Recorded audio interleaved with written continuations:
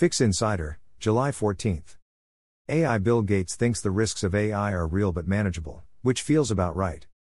It's the most transformative innovation any of us will see in our lifetimes, and a healthy public debate will depend on everyone being knowledgeable about the technology, its benefits, and its risks.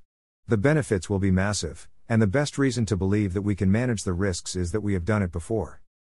There are still big developments to come. Both Zuck and Elon have announced their dogs in the fight, giving themselves something else to bicker about.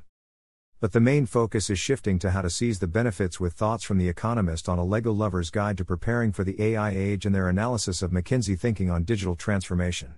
And a paper from Search Wizard's Jellyfish on how AI impacts search. Benedict Evans has a good essay on working with AI.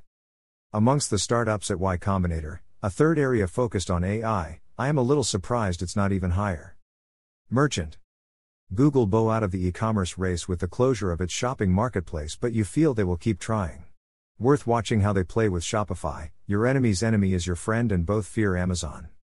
As Amazon incentives creators with affiliate commissions, they become a competitor of sorts to TikTok, YouTube and Instagram.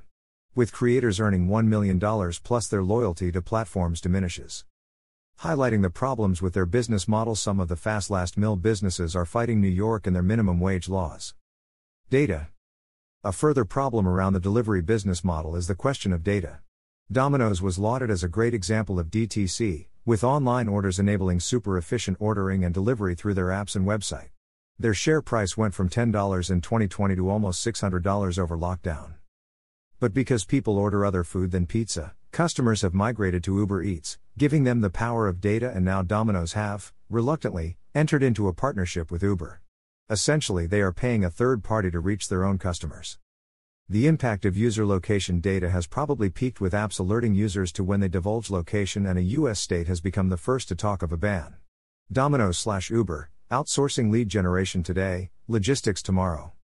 If you look for best-in-class use of data, the best supermarkets dominate, with this profile of Tesco celebrating their model, and an exec saying, "Loyalty schemes have been around for many years. Everybody's got a card. Everybody's copying member pricing, fine. But I think it's how you use the data, how you engage with your customers, how you're thinking ahead. The mechanics may be the same, but what you deliver, the value you deliver, and how you do it can be very different." Regulators. Every week we see regulatory issues affecting the big digital players. And the key ones are marshalling resource and aligning. Here the US are announcing the US and EU data privacy framework. A judge overturned the FTC blocking the Microsoft's Activision deal at the same time the UK agreed to revisit their position on the merger. And Amazon has become the first US firm to challenge the EU Digital Services Act. Amazon becomes first US company to challenge EU digital rules.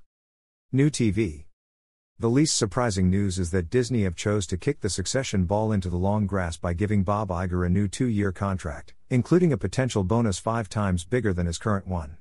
Given all the issues facing streaming and the problems specific to Disney, he will earn that bonus if he can succeed. The latest issue is a $1.5 billion write-down for pulling shows from Disney Plus and Hulu. And speculation Iger wants to sell non-core TV assets. In a shift at NBC, we see them bring back an experienced studio exec to run the business, and this interview with their commercial chief is insightful, especially with regards to advertising. On the demand side, we believe that the shift towards streaming will enable thousands of advertisers who were historically precluded from advertising on TV to participate in this platform by taking advantage of advanced capabilities that leverage first-party data, targeting and optimization, as well as impact measurement. This will fuel growth in ad-supported TV. Hollywood insider Richard Rushfield talks of the streaming perfect storm in a good podcast. Adweek. Consider 3 questions marketers should be asking about alternative currencies. The Roku moves into shopping continue with the ability to buy from Shopify stores using their remotes.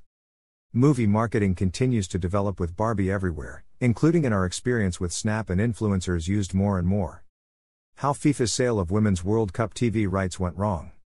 Apple, Lionel Messi and the $2.5 billion question, what's next? Ad tech. More fallout from the Anna report showing billions of ads wasted. Digiday have a good analysis. The average campaign sprawls across a staggering 44,000 websites, as the audit revealed.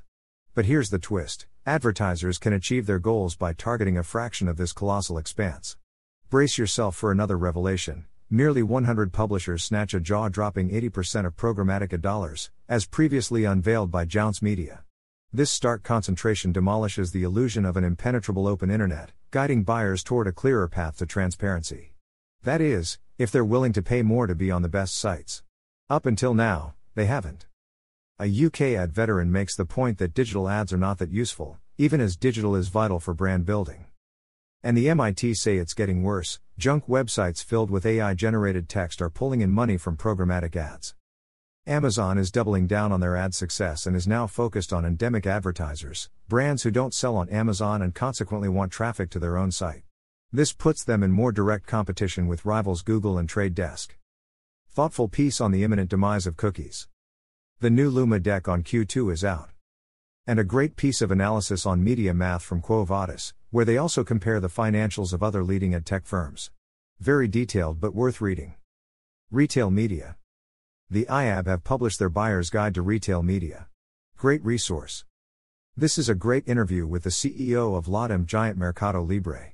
Lots of learning from a super smart guy, working at an amazing company. TikTok.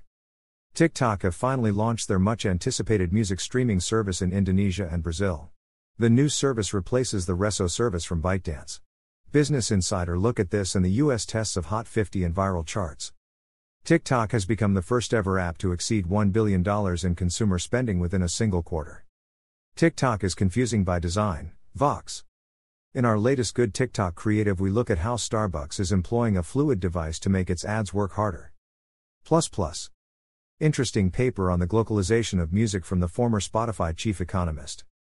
Hot London agency Uncommon gets bought by Havas. Google advice on making YouTube ads. Their 2023 YouTube Culture and Trends Report is worth a look too. Deloitte's 2023 Digital Media Trends Report. Marketing Week report: 80% of marketers deem creative quality key to marketing effectiveness. God knows what the other 20% are smoking? Unlocking Potential, Harnessing Computer Vision for Media Effectiveness in Human and AI Generated Content, vid. Mob. Here.